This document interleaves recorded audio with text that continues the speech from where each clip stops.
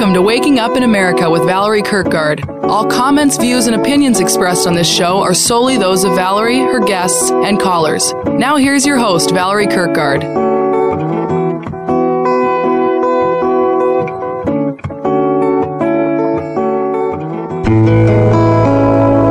This is for you and me, and who we see when we see each other. This is for all the time you tried to find your sister or your brother.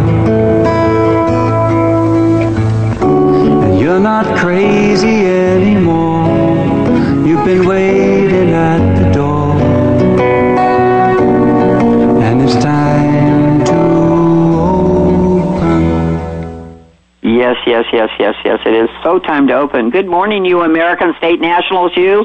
You are listening to Waking Up in America, dynamic radio dialogues brought to you by Key Media, happily200.hghbreakthrough.com, and this is the product that actually starts your age to reverse. It's incredible. I walked in someplace and I hadn't been in a year, and they looked at me and said, "What have you done?" And I said, "I've taken Thrive HGH for a year." Really, go to happily200, and that's the number 200.hghbreakthrough.com. Also brag.com, and that's brag with 2 G's. This is the mother of health and health medicine and health food stores, and a dynamic woman, an incredible human being. Her father opened the first health food store. Check out Patricia Bragg, B-R-A-G-G, and see what she's got waiting for you. You've seen a lot of her products. You just may or may not know that. TheConingCompany.com actually cleans the Eustachian tubes, and amazing things happen when you do that. It filters out a lot of the residue of the garbage that we've been allowed to consume through air and food. Sir Jason Winter Tea strengthens the immune system. DrValerie.com, and doctor is all spelled out, allows you to clear emotional trauma from the past, both your own and historically, like in your family. It's amazing what we can do these days that we couldn't do 50 years ago. The Body Can, Randy can talk to you more about that. She's really up to some cool stuff with that. Check out The Body Can. And Jason on hair. Jason has revived a process from the 1980s that actually grows hair back again. So you can reach him at miraclestuff with 3 F's at gmail.com and tell me about that hair, Jason. I want more. Our global audience is now over 600,000, and we're out to make that grow. Download our shows on Thursdays. Click on live shows and archives at our website, wakingupinamerica.com. You can download any of our past shows and share them. And we invite you to be a legal beagle, which means that you take classes, form groups, and start questioning the laws. They may be the legal code, but are they moral, these laws? So you can question them. Do they fit? Are they for the people, or are they our intermediary way of taking advantage of you? Because we're being taken advantage of a lot. And we get together before the show, actually, and we talk. When you're on radio, you call it the green room. So we get together in the green room, and we talk about different things that are relevant and current to us today. And our guest, you're going to love her, Cindy Villarreal. Did I pronounce that right, Cindy? You did. Oh, my God, thank God. I'm always worried about that. And Randy and I have been talking, and we are actually at the age where we remember where things are different than they are now. Our present culture is submerged in all kinds of arguments that have been, they've been made up arguments. We're in the middle of a war for our hearts and souls. We're being manipulated by puppets, by the news, fake news. I've never heard about so much fake news in my life. Last night, Randy was talking about stuff that she was going through yesterday. Yesterday was a screaming day for me. I don't scream that often, probably maybe once or twice a year. Sometimes I'll go for a couple of years without screaming.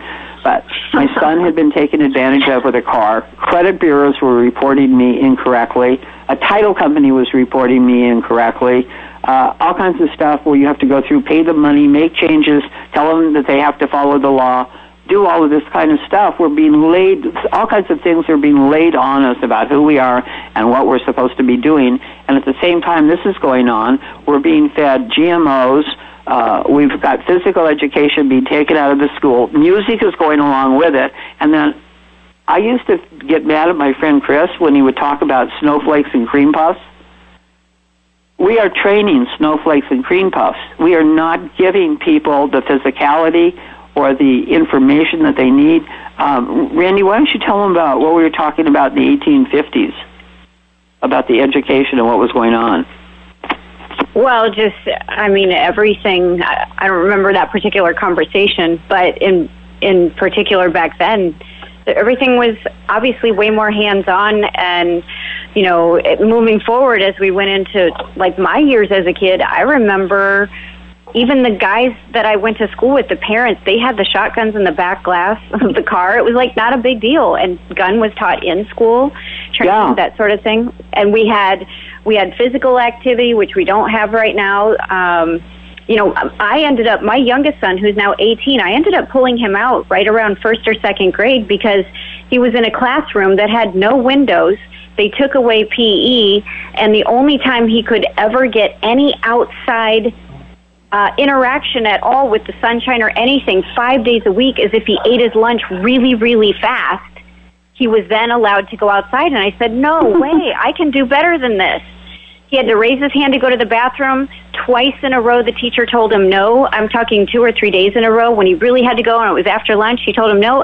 That's a basic human need. I said, no way. And I pulled him out, and he never went back. He tried it once in 9th grade, and he realized, oh, my gosh, no, I can't tolerate any of this stuff, which was, you know, kids coming to school with alcohol in their bottles disguised as water. It was vodka. You know, guys trying to, you know, they had races of how many girls they could get.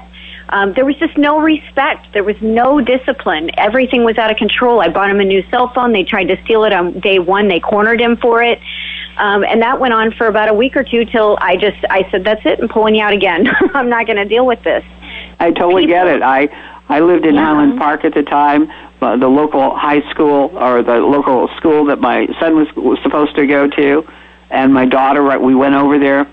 There was about, there was about a 20-foot high fence around the school. It was like being inside of a prison, and there was graffiti all over the place. And I said, I don't think so. And I got on the telephone and I started calling, and I found Pacific Oaks. In Pacific Oaks, you're going to love it, Randy and Cindy. I tell you, I called the Pacific Oaks, and this 12-year-old picks up the phone and goes, Pacific Oaks School.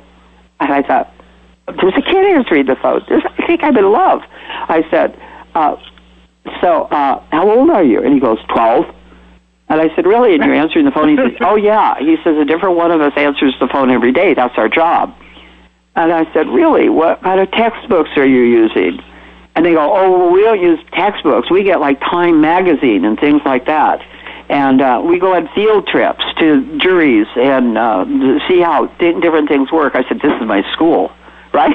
So I went, they found Winnie Dorn, who was the head of the school. At that time, it was about $400 or $500 a month, and I wanted both of my kids in there. So we worked out a deal where I actually taught, since the kids were so advanced, I actually taught them a class in credit and stuff like that, and how to use credit cards and all kinds of things. And my kids are head over heels. Jennifer spent 3 years there. John spent 1 year there, and then they didn't have sports, Cindy, so he wanted to go to the, I can't think of the name of the high school now in Pasadena, that had a really good tennis team. And so he went over there for his last year or so to be part of a tennis team. But in those days, we had different things. And these days, if I did what I did with my kids, they'd be taking my kids away from me. What I would do with my kids was when I had to work or they had to go somewhere and they were like 8 or 9 years old, for instance, we had really good bus service and we weren't worried about queer things happening and that kind of stuff if you were going a short distance. So they rode the bus, and they knew how to do that from the time they were like 8. Wow. What I would do is, if they were going someplace, I would drive them to the bus, put them on the bus, and then follow them. I'd follow the bus to make sure that they got off and they were secure with everything. And then I talked to the bus driver or whatever. It was totally cool. It was like a community, and we took care of things, right? Mm-hmm. Today, if a neighbor turned me in for putting my kids on the bus or something, I'd probably have social services over pounding at the door. So it's not just who we are as individuals, it's who we are with the society that we're a part of, and whether we stand up or not. And one of the things about Cindy that's so cool, you've heard her name, but you haven't heard her history. She's got triplets, and she's doing homeschooling and stuff like that.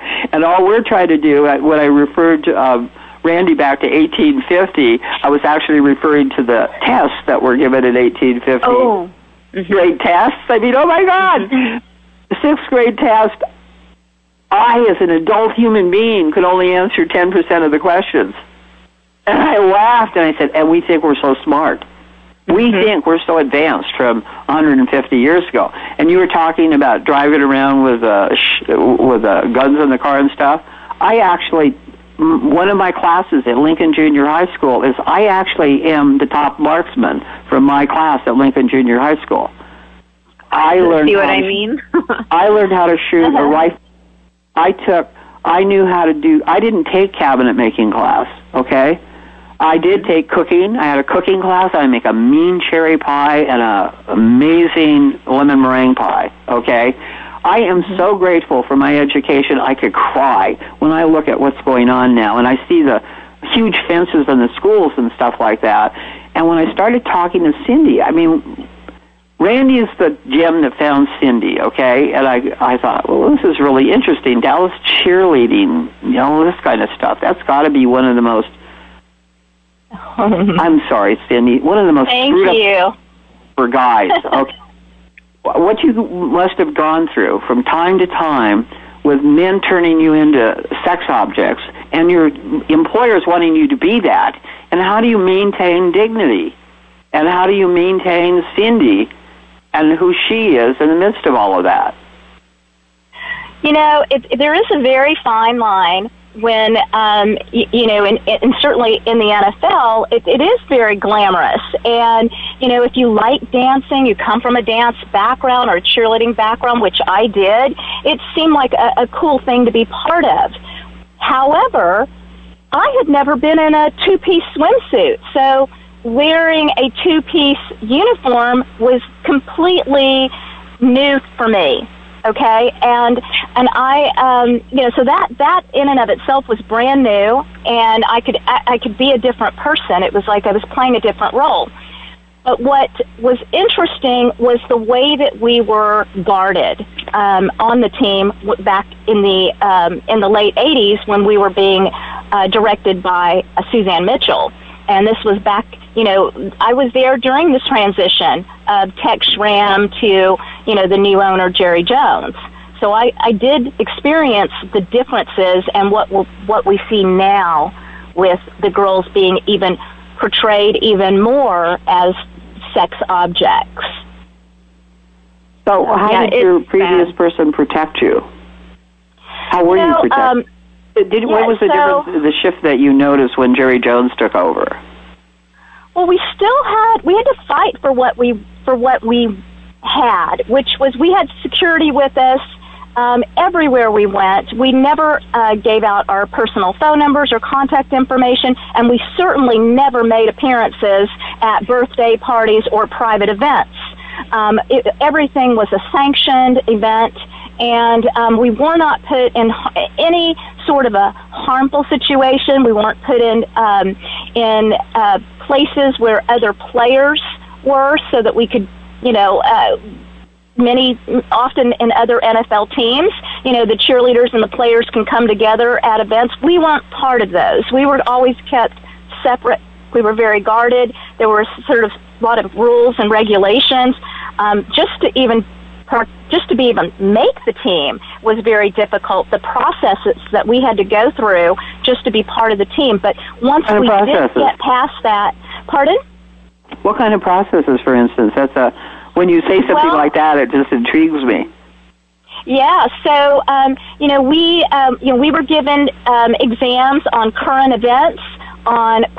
We had tests every week on the game of football, and everyone that worked in the company, we had to know what their job was and what they did. We also were groomed, so we were given public speaking courses, Dale Carnegie courses, etiquette courses.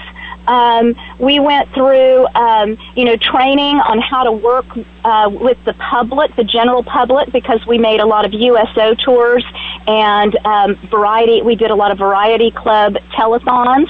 And so because we were around so many children and, our weekends were given up. Once you make the team, every Saturday you are visiting nursing homes.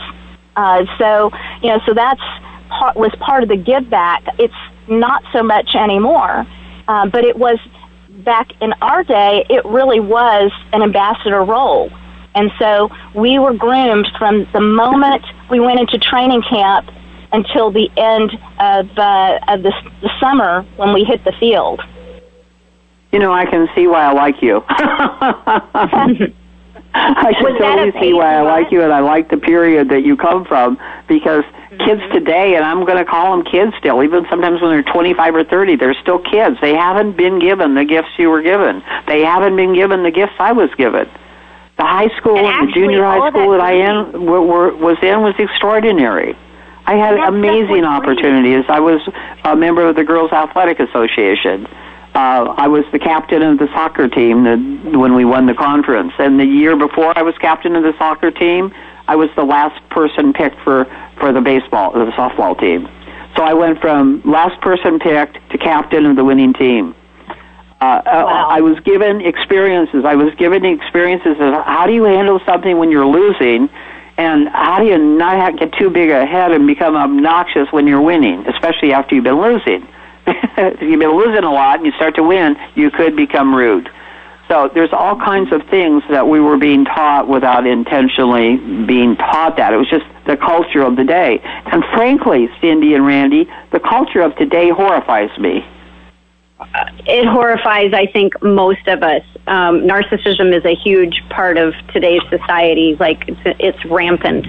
But I love all of the courses that you were put through, because that's what made you a great human being. Are. Yes, someone that actually gets it, who has a rock-solid foundation, who gets it with her kids, who has of utmost integrity. I mean, it's impressive when I went through your Facebook page and some of your other stuff that you actually had all your clothes on, and I can't say that about like 75% at least of the women today. And the guys that are attracted to that are just as repulsive to me as the women doing it. I mean, why can we not be exceptional? We can if we've given the opportunity, Randy. The thing is, the opportunities that we've given are not available unless you pull the kids out of school. What's happening in the school? Oh my God! What's happening is almost nothing. Or somebody that goes off on a toot. Some professor that goes off on a toot and starts being political in the school or forcing their opinions on people. And these school shootings that I'm not even sure that they're real, half of them. And there was another school shooting in Texas yesterday, wasn't there? And they had a drill just before. In Santa Fe. The school shooting in Texas. To apologize for interrupting, but we're glad you're there. I've been listening, with bated breath to the discussion about education, because I don't have the same perspective that you do, because I was educated in Europe.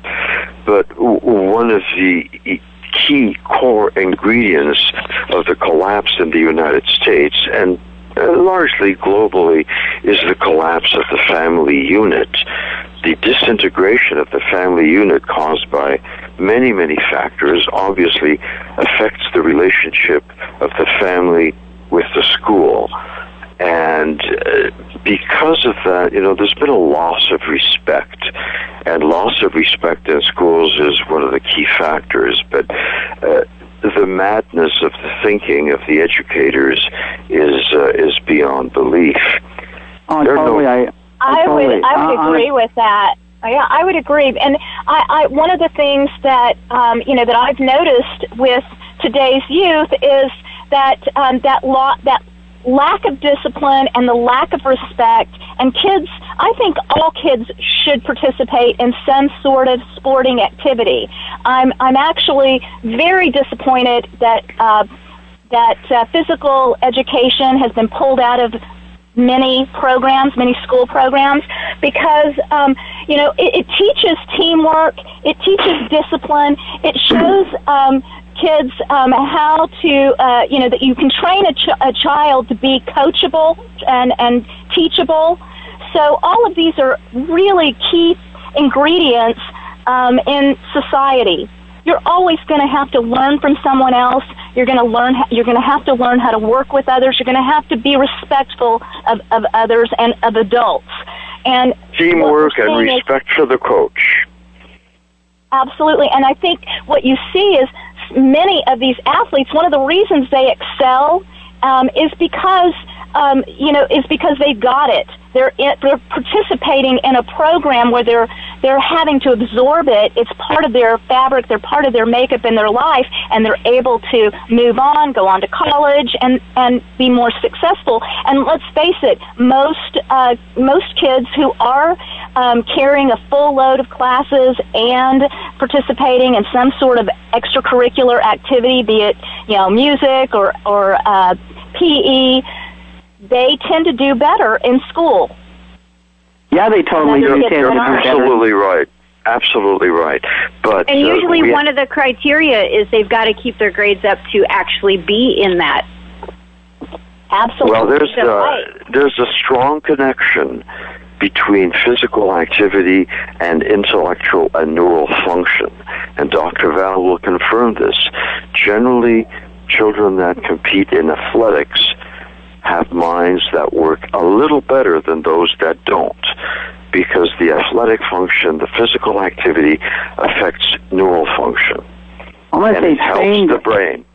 Function, because they're being trained. They're being trained to get up and do it again if they didn't make it.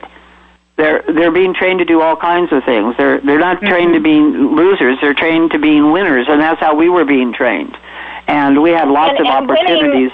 And I want to hear about what happened when Mr. Jones invited you on the plane. Well, there's a movie that's out right now in going through the festivals called The Sexual Revolution, Untold Stories of the Dallas Cowboys Cheerleaders.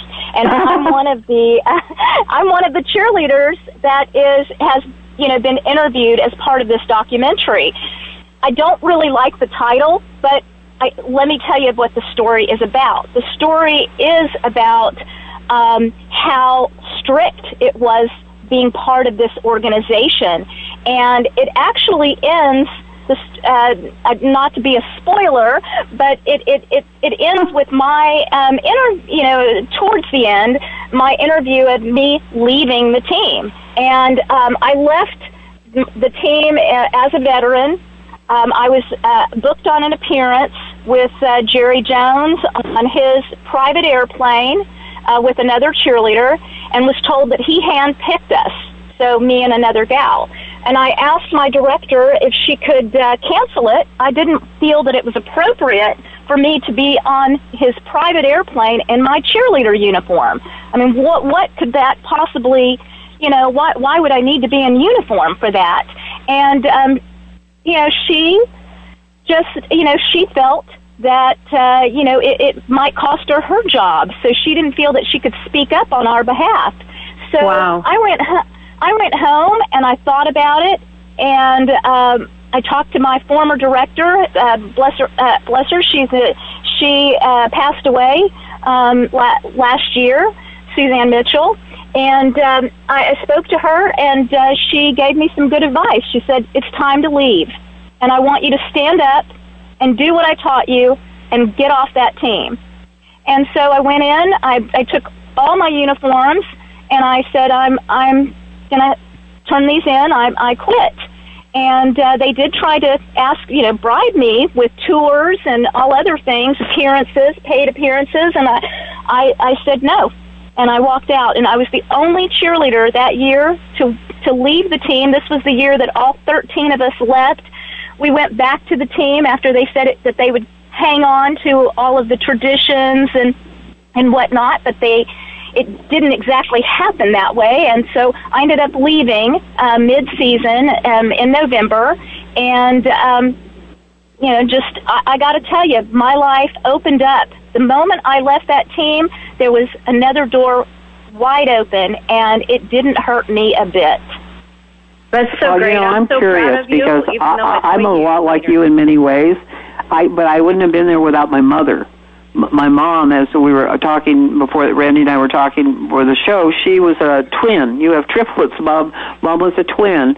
And at 13, she was a bridge champion and living with her sister in London, and they had their own flat. And she knew how to take care of herself in the world, and she taught me two things. One of them was about this bully, David Snyder.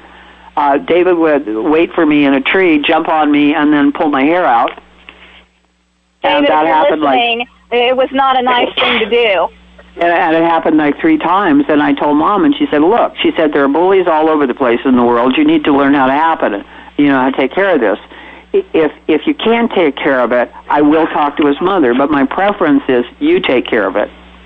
Well, take care of a bully that jumps out of a tree and pulls my hair out? How was I going to do that? Well, I looked around. I saw that I had a pair of coveralls, the bib kind, like the farmers wear. Mm-hmm. And I put on my coveralls, I put on my good shoes, and I went and stood under the redwood tree up by the road because David would come home from school. And he came home, and he was coming down the driveway, and I said, David, come over here. And he came over, and I punched him right in the nose. And I said, don't ever pull my hair out again. And then we wrestled, and then we became best friends. It was actually a way he communicated attraction. But I went home and I was crying with joy about what my mother had caused me to do, because she did. She was right there, and she created that for me. And then later on in the world, when I was like 17 or 18, I was going out with Dave Davis, who was going to the Olympics, and he was a discus thrower, and the guy was the size of the Hulk. And Mom said, when you're going out, there's a key thing that you need to remember. If things get out of hand, a good knee in the right place always does wonders. And right. That evening, I needed my knee. And what I got out of both of these things, which Paul addressed earlier, was I got respect. And what's missing for us as women today is self-respect. And what's missing are the structures to give men and women self-respect. Bravo. And the strength of the family. Our families were incredibly strong. We actually, in those days, Paul, we actually had party lines. Do you guys know what a party line is?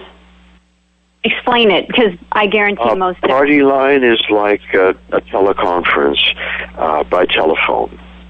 What happens is that all the phone lines are connected when the phones first came out, so you pick up the phone. For the community had a phone line. So maybe Mabel would be on the phone talking to Henrietta, or George would be discussing something. And in my case, we lived in Sulphur Springs, so the guys would get together and go take care of the pipelines.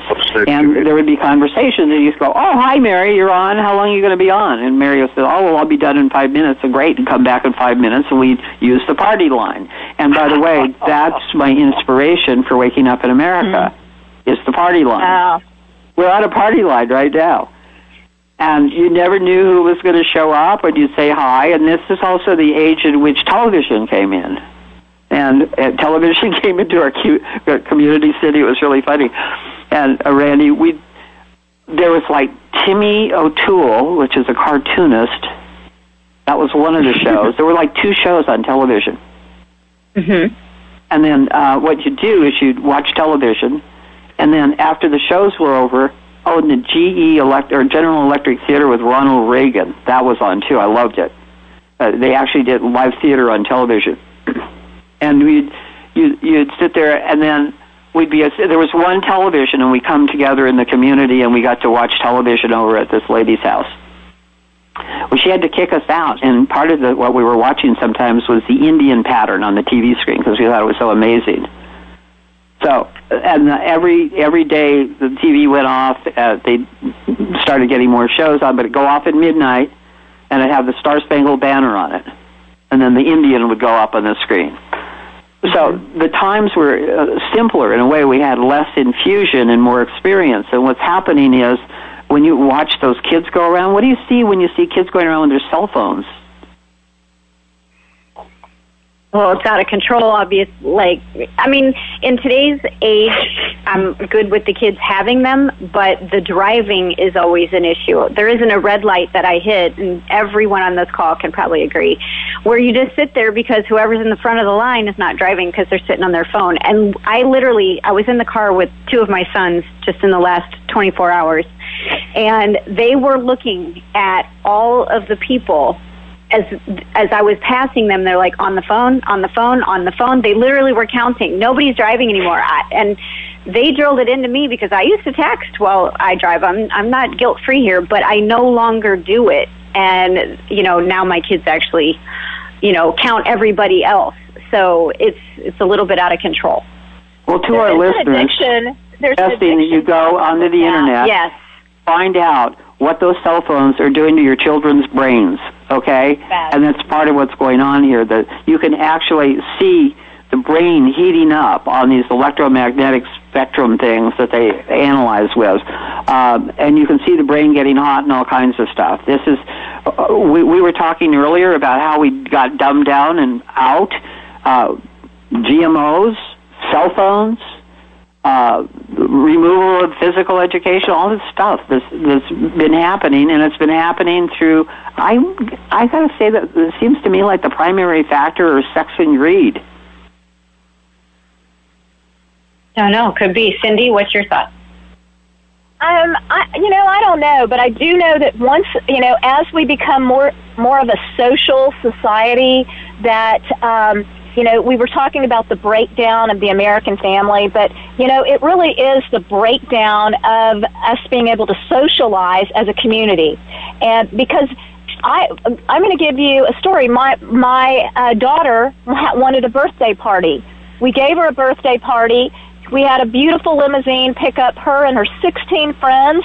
And when we opened the door, not one of them were talking to the other. And I said, why aren't you guys talking to each other? And they were all looking down on their cell phones, and they said, we are talking to each other. So what they were doing was texting each other instead of conversing. So they would be texting while they're sitting next to each other. It's the strangest thing I've ever seen. Yeah, it's the strangest thing ever. That was what got me going. Or you watch a thing and you'll see people walking down the street and they're texting on their cell phones as they walk down the street, and they just walk past the Mona Lisa. It's that kind of. We're trained to not even be in contact with our environment. And when you talked about athletics and stuff earlier, and you mentioned it too, Paul, it brings you into a context. And by the way, I think probably the worst movie in the world would be watching some kind of runner texting.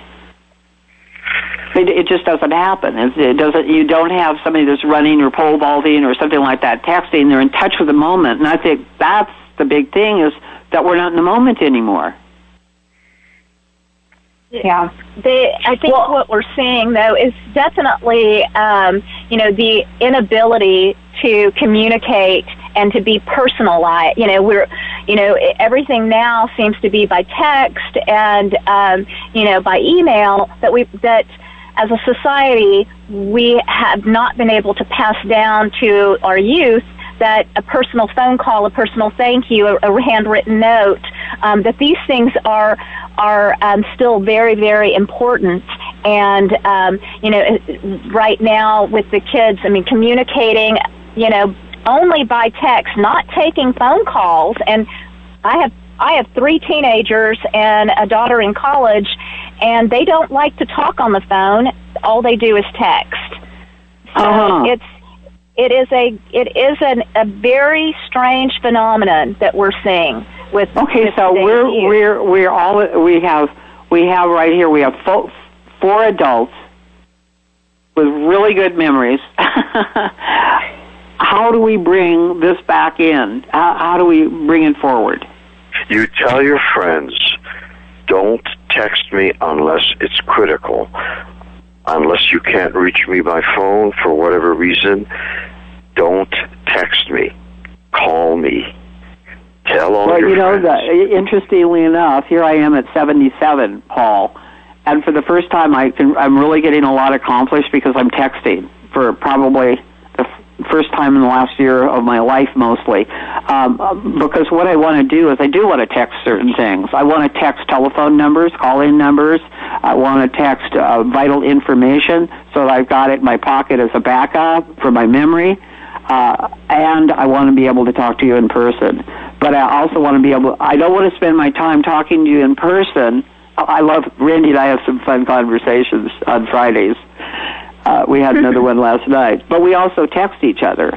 And one of Randy's cutest texts on the entire planet, as far as I'm concerned, is Randy's a mouse. And he says, well, mouse. My guess is the texts are mercifully short. Yeah, we don't do a lot with long stuff, but it's like with Cindy, I wanted to text her the telephone numbers for the call-in and stuff and not be confused and stuff like that, so I do that. So I feel like I'm happy with where I am as far as cell phones are concerned and stuff, and I probably use a cell phone totally less than an hour in a day, okay? But I'll use it to say, are you available? I'll send a text, are you available? There's all kinds of ways we can integrate this. The point being is that we're not locked in to what's happening here. So I say that the title of this program was to stand up now, and for all of the women in the world who have been afraid to stand up, Cindy did it, look what happened. I did it. Look what happened. Randy's done it. Look what happened. Lots of all times. three of us are stand-up women. Yep. Randy, don't take no crap. Okay? No, none. Not at all. Done. Well, by the way, Val, can you finish your sentence? Because you said Randy is a mouse, so I don't want the audience to be like... Yeah, I don't want to leave you as a little mouse. Randy sent me this text after something that I'd said, and it was this little mouse with these huge ears, and it goes, I'm listening. And it was Donald Trump's speech, his inauguration speech or something. I forget which one, but or the speech to the nation. And it was just me in covers. It really wasn't me. It was just a picture of this adorable mouse with humongous ears. Adorable mouse with all ears. And I have to tell you, President Trump, God bless you, sir. And we're all praying for you to totally upgrade your conversation on women. And I love what you're doing with the country. So I want you to know that. And I believe your conversations on women are upgrading. So I do too. Yeah. So we want you to know that. We want you to know that we think you're a good businessman, and we've needed one for a really long time. And the fact, dear Mr. Trump, dear President, that you're not a politician, you haven't had the training that Cindy and Randy and I have had, but you're getting it now for sure. And thank you. And I heard just last night, Randy, actually, that President Trump has given the okay for this to happen, the global currency reset, which we've been waiting years and years and years and years and years for, actually should be coming down in the next month or so. And that's going to cause an incredible global shift. And I know people go, I know, Val, you told me about this in 2010. Yeah, I did. But now you got a glimpse of my personality. It's 2018, and I never stopped believing in this because I'm intelligent. And I was well-trained, and I can see what's needed to create balance in the world. And as President Trump said on more than one occasion, we need to create a level playing field. So if we've got sexism going on, if we've got people feeding our children, get into a whole topic on what our kids have been fed in school cafeterias, things of that nature, there's going to be huge infusions of money into this country. And what I'm asking each of you to do, I know what Cindy will do. I'm giving her one of the Zimbabwe notes. I just love her. She hasn't heard of it. She doesn't have to hear about it. I'll tell her when the note is good. But she'll have the money to put a lot of what she wants to put into action. Paul will, too. I know Paul thinks, this isn't going to happen. Well, Paul, I'll smile when it does. And I won't hold it against you because I know you'll use the money well. I've picked different things in the community, actually, that I'm going to support. And I'm not just after physical education, Cindy. I'm after music and art being back in the schools, too. Absolutely. I would agree. What they're being given called an education, it seems to me would be more appropriately called a brainwashing.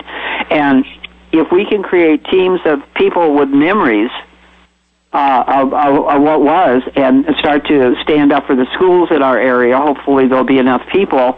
I've got personal issues that I want to take care of with the money. One of them is I want to contribute to getting rid of that mass of plastic in the ocean that's the size of Texas. And there's ways of doing that. I'm taking care of, I've already got a list made. I'm building a bridge across a freeway to take care of the mountain lions because they don't have enough area to roam in. I'm going to make sure that the local schools have education in music and physical education and also cooking and cabinet making and the things like that we got to do. We actually created craftsmen and women in our school system in Santa Monica, which was one of the best in the nation. I don't know where it is now, but we as the elders, we are the elders. We as the elders have to be responsible for making sure that this thing that we're doing is given forward. That you call for respect, that Cindy gets to do is speaking to her, but this time she's teaching him how to do karate. Really? That's good. I actually did a workshop with Cindy and called Stand Up, and I did it in the 1970s, and I taught women how to break boards with their hands, like the karate chop. Sure. I had 25 women walking out of that room like King Kong. They all knew how to split a board, and then I showed them how to break watermelons. Do you know how to do that? I've never done karate or any form of martial arts. That's incredible. Neither. I had a 10-minute lesson before I did the workshop on it, and then I was invited to be on TV. And they said, "How long have you been doing karate? You're really impressive." And I said, "Oh, about a month."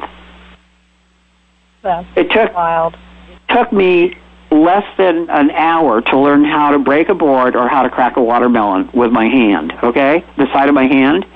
And you don't get damaged in that. What you do is, if you want to break a watermelon, you take your hand like it's a knife, and you smack it down on the melon, but you don't think of the melon as the top of the melon. You actually think of hitting the table underneath the melon. When you do that, you can crack open watermelons like you wouldn't believe it. And you can try it, and then you can make, salad out of it afterwards or something if you want to, or have a big watermelon fest. But the same thing happens with a pine board. You don't hit the pine board against the grain. What you do is you put the pine board on two bricks, and it could be, like maybe 6 inches wide. You put it between two bricks with your hand and the grain of the wood going in the same direction, and you do the same thing you were doing with the watermelon. And you go through, you aim for the table under the pine board, and they'll just crack like King Kong. It's wonderful. You can try it yourself. Don't call me if you didn't do it right, because you could break your hand if you go against the grain or something like that. But the point being that the things that you think are so hard aren't necessarily hard, but they're the things that give you confidence if you own them. And Cindy owned her confidence on that plane. And not only did you own your confidence, Cindy, which it's very emotionally touching to me, you had your community behind you. Yes. You didn't just I'm proud you didn't just do that. It was you were the leader of that. And that was the beginning of greatness. So what all are you doing since? Oh, wow. I got to tell you, like I said, it really was the beginning of everything else that fell into place. I wrote a book called The Cheerleader's Guide to Life, and that was all the training that I had received as a cheerleader put into a book, and, what I did was I outlined how all of these things will help one to become a success in life. And so, so I wrote this book. But what I'm doing now is I am a producer, an executive producer of various contents. I'm working on film, feature film, digital, and television. and I still own the Cheer Channel television network, but I'm working on a couple of feature films right now as well. So Channel? I truly love it. You have the Cheer Channel? Cheer Channel. What is it? The Cheer Channel is an OTT television network that was started back in 2009.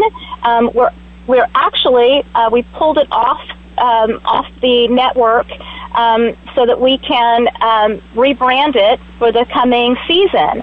But we have a lot of great content coming, a lot of new shows. One of our most successful shows is called Secret Diary of an American Cheerleader, and we have. Yeah, it's the content that we air on the Cheer Channel network is all G-rated. I like to call it G-rated content because it's positive programming and it all has a lesson behind it. So every show there has sort of a hidden message that goes with it. Sometimes it's bullying.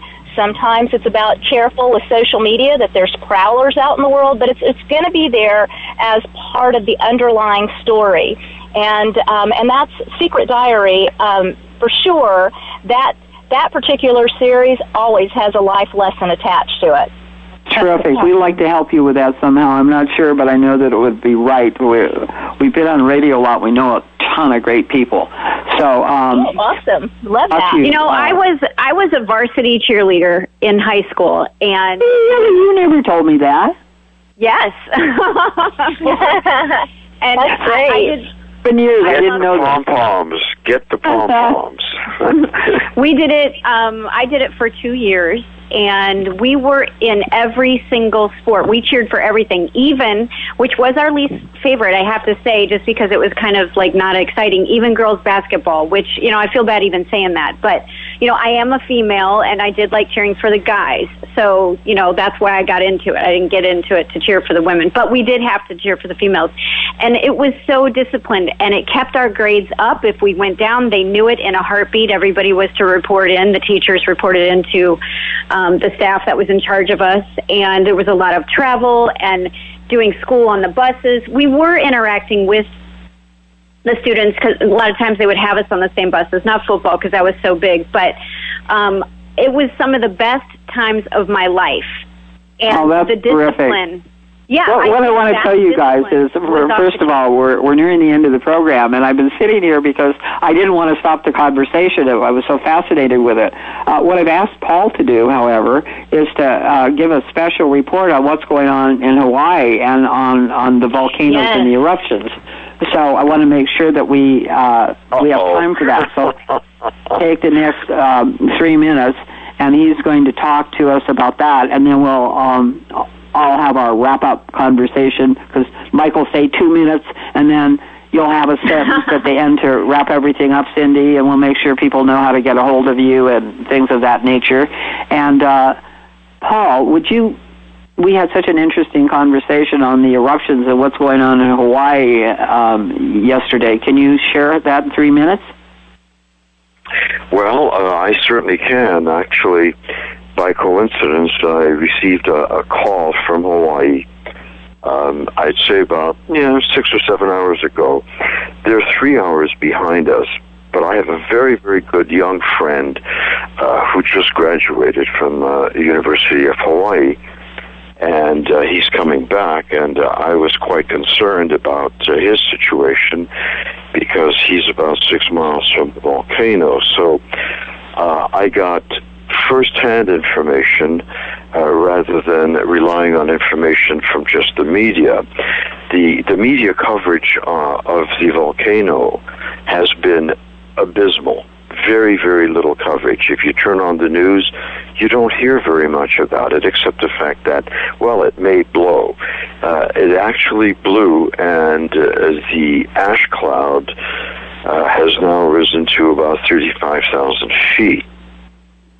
And you were talking also about what happens to airplanes. Well, that's it. You can't fly in the vicinity of the ash cloud because the particles because ash is particulate matter and gases. The particles get ingested into the engine, and they can stop the engine. So you have to steer clear of the ash cloud. The FAA is very specific about regulations associated with ash clouds. So flights haven't been canceled, but they've been rerouted and flight paths have been changed. The big problem is the request on the part of Civil Defense and the National Guard for evacuation of certain neighborhoods without legitimate reason for the evacuation other than hysteria from the government. The consequence of that has been that a lot of the homeowners do not want to evacuate because there's been a tremendous explosion, bad noun, but an explosion of looting. Yeah, I get it. So homeowners would rather stay in their houses until the very last minute.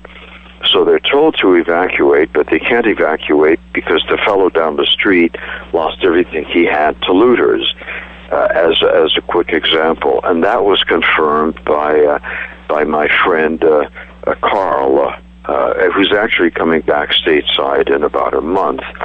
But the whole issue of volcanic eruptions is really a function of the type of volcano and the location of the cities or the homes that are endangered.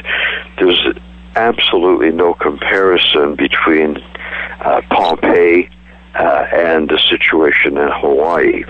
Yeah, I had asked all about Pompeii, and he said it was a different kind of situation. Would you give him the details on that? Sure. The eruption in Pompeii, Vesuvius, is a volcano that has approximately a 20-year cycle. Every 20 years, it explodes. 2 minutes. Oh, we're at 2 minutes. I'm so sorry. We'll have to have the explosion continue next week. Paul, one sentence. It took 25 hours to bury Pompeii. Oh, God. Oh, my gosh. That's Randy, one sentence to wrap it up. Just thank you to Cindy for being on, and Paul, and you, Val, of course. Mike in the background. What a great show. Love all you guys. Super show. And Cindy, I want you to come back because I don't feel like we got... I feel we just got a toehold in this. What is your last sentence for the show today? I just want to thank you guys so much for having me as your guest. And if anybody wants to follow me, my name is Cindy Villarreal, Villarreal. It's spelled with a V. 1 minute. I'm on Facebook, Instagram, and Twitter. Excellent. My last sentence is to all of you people in Hawaii or anybody else who's got a lot of contamination in the air going on, go over to theconingcompany.com. The biggest resurgence we had was in a situation similar to this. That dust is getting you.